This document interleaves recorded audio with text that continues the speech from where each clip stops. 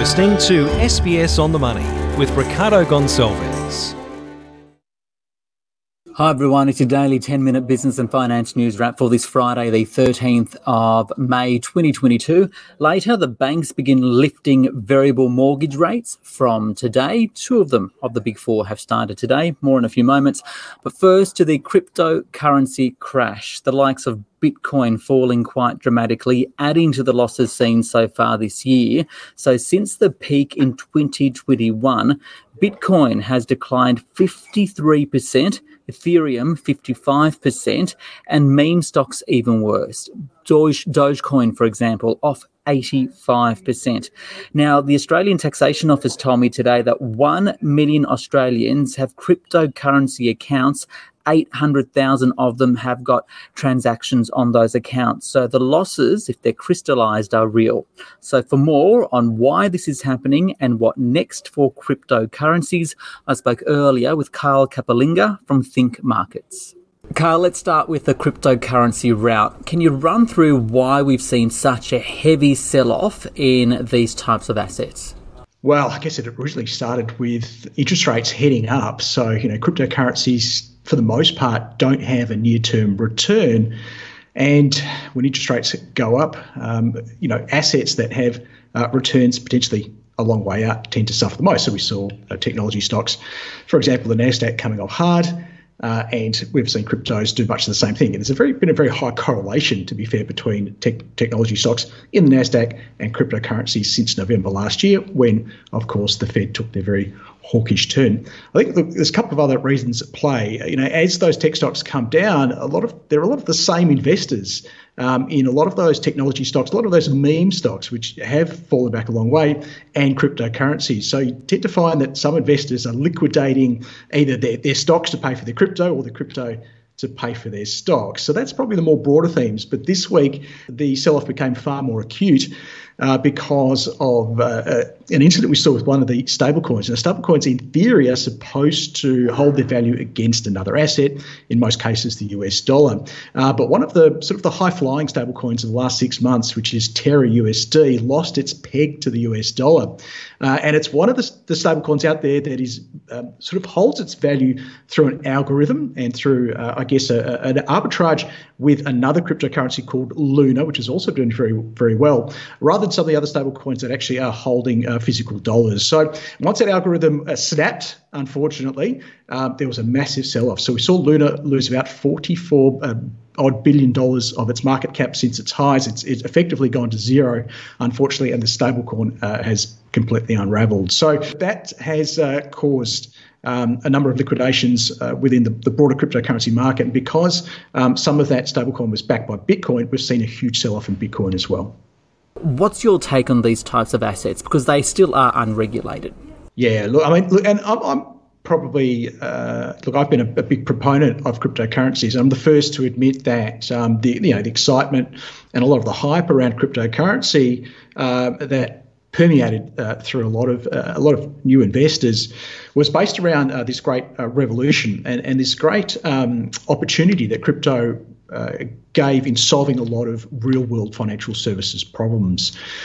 Unfortunately, developing a lot of these solutions takes a great deal of time, and there's a big lag between the initial hype and those applications that come down the track. And in that disconnect, in that expanse of time between the rubber hits the road, as it were, you can see significant amounts of hype come out of the market, sentiment change, and it is very much a sentiment game, and then prices suffer. And investors are left wondering what changed. Certainly, the opportunity is there, the promise is there, but the prices are what is different now. So you end up with people with lots of great reasons to own these assets, but a fraction, unfortunately, of the wealth that they originally put on these assets. So my advice would be a lot of the better projects out there will still do well in the long term. But again, there's that disconnect with I think the time frame that most people had with these investments. They thought it was going to be a short-term fix to some of their financial problems. The ATO says there are around 1 million cryptocurrency accounts in Australia. I guess a lot of them would have been set up during the peak of the pandemic when people were at home and looking to invest. and many may have purchased cryptocurrency assets as those prices came up. What would you say to them as they start seeing some massive losses, and many, some first-time investors, seeing such huge losses for the first time? Yeah, well, I mean, Bitcoin is down about 65%. Ethereum was down about that much at the lows today. So they're the big ones, which, to be fair, the greatest opportunity down the track are probably still focused on those two majors. And as you say, once you move outside of those two, and they account for, a good sort of 2/3 of the cryptocurrency universe, there have been some severe losses, as you say. So the question is, well, where do you go for now? I mean, as I said before, it could take a long time, but for a recovery, if you see one. Now, there are over 18,000 cryptocurrencies out there. I'm going to suggest that the vast majority of those will not be around probably in 12 months, but certainly not in, say, 3 to 5 years' time. Most of them were created to take advantage of that hype and, as you say, to draw people in. So step number one is do your homework, know what you own, and know whether there's a real-world case, a real-world usage case to that cryptocurrency. And it has to be more than, satisfying the needs of people to trade and to own and be part of a community, because I think that's what the meme stocks represented to a lot of people. I think then you need to start to understand what investing is about. Investing is about understanding, ultimately, when you look at the stock market, stocks, in theory, should have some cash flows coming in the door that you can then put a value on.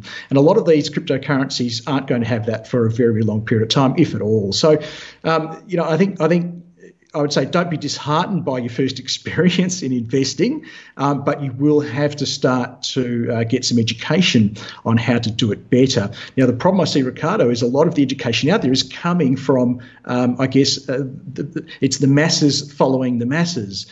So I think places where people are getting information like TikTok, Facebook is a big one, YouTube. I think people need to really take a very hard look at who they're getting information from and potentially take a little bit more responsibility on themselves to source better information.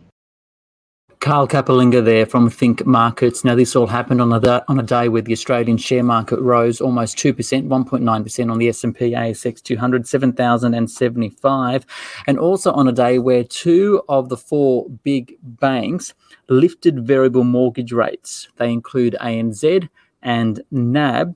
Next week, it'll be Westpac and the Commonwealth Bank. They'll be following suit, all lifting by the same amount, 25 basis points, and it comes after the RBA lifted the official cash rate last week. So for more, I spoke earlier with Sally Tyndall from Rate City. Sally, just how competitive is the mortgage market at the moment? Oh, the rates might be on the rise, but the mortgage market is still incredibly competitive, particularly if you are willing to switch lenders. Even post the rate hike, we have 4 confirmed lenders that are still going to be under 2%, but we also have around 40 lenders that are likely to offer at least one variable rate under 2.3%. Historically speaking, that's still pretty low. So rates are rising for two of the majors from today. They're passing on the Reserve Bank's official interest rate rise from last week. It starts today, right? But in the scheme of things, interest rates, mortgage rates are still low, right? Oh, that's exactly right. We're still looking at a cash rate that's at emergency setting levels, and we're still looking at what are historically incredibly low rates. So the increase today for NAB and ANZ customers, and that translates to probably over $60 a month of increase in monthly mortgage repayments for someone with a $500,000 loan. But people should be prepared for rates and monthly repayments to keep going up and up and up. In fact, we expect the cash rate hikes to start snowballing from next month. So this will be the first rate rise, though, for a lot of new borrowers. I understand there's about 1 million households over the past 10 years that haven't really experienced a rate rise. So they're new home borrowers, right? So what kind of tips can you offer them to act on right now, considering that rates will continue rising this year? You're right. We haven't had a cash rate hike in this country for 11 and a half years. That means there are well over 1 million homeowners who just don't know what it's like to have their rates just go up overnight. This is the first one for them. Now, the thing that people need to know is that they do not happen in isolation and that the rate hikes will keep coming and keep coming. So be prepared. If you think you're going to struggle with your monthly expenses, if you think you're going to struggle to keep up with those rising repayments, take action now. Do not put your head into the sand, because that is probably the worst thing you could possibly do. So for starters, cut back on expenses and try and make them regular expenses that you're cutting back on. That could be switching to a cheaper energy provider. That could mean rotating your entertainment subscriptions or cutting back on takeaway coffees and lunches, things like that. Switch to a lower rate loan if you can, whether it's fixed or variable. The most important thing to do is go out there, find out what the lowest rates are, have a look around for a good deal that suits your finances, and see if you can, save yourself money on a regular basis there. But finally, ask your boss for a pay rise. Sometimes it's an awkward conversation to have, but it's an important conversation to have. The average wage is set to rise. Just make sure your wage does too. And later in the day, there was some developments in the savings area. So I asked Sally Tindall from Rate City to return to tell us more about how the banks have now reacted to last week's RBA rate rise on savings accounts. Oh, look, it's been a mixed bag for savers, that's for certain. Today, ANZ and NAB are hiking rates on select savings accounts, namely their bonus saver accounts, but they're leaving their online savers, their eSaver accounts untouched, which is unfortunate because the ongoing rates on these accounts are just 0.05%. Westpac is hiking rates on one savings account and one retiree account, so they're doing two in total. And CBA just today have confirmed they are hiking the rate on their NetBank Saver account, and they're applying that hike to the ongoing rate, which means their 2 million customers with a NetBank Saver account will actually get that rate increase. That's great news for them. That will see their ongoing rate go from just 0.05% to 0.3%. Sally Tindall there from Rate City. This SBS On The Money podcast is provided for informational purposes only. The content on this podcast should not be understood as constituting advice or a recommendation. It is not personal advice and does not consider your personal circumstances or objectives. You should contact a licensed professional before making any financial decision.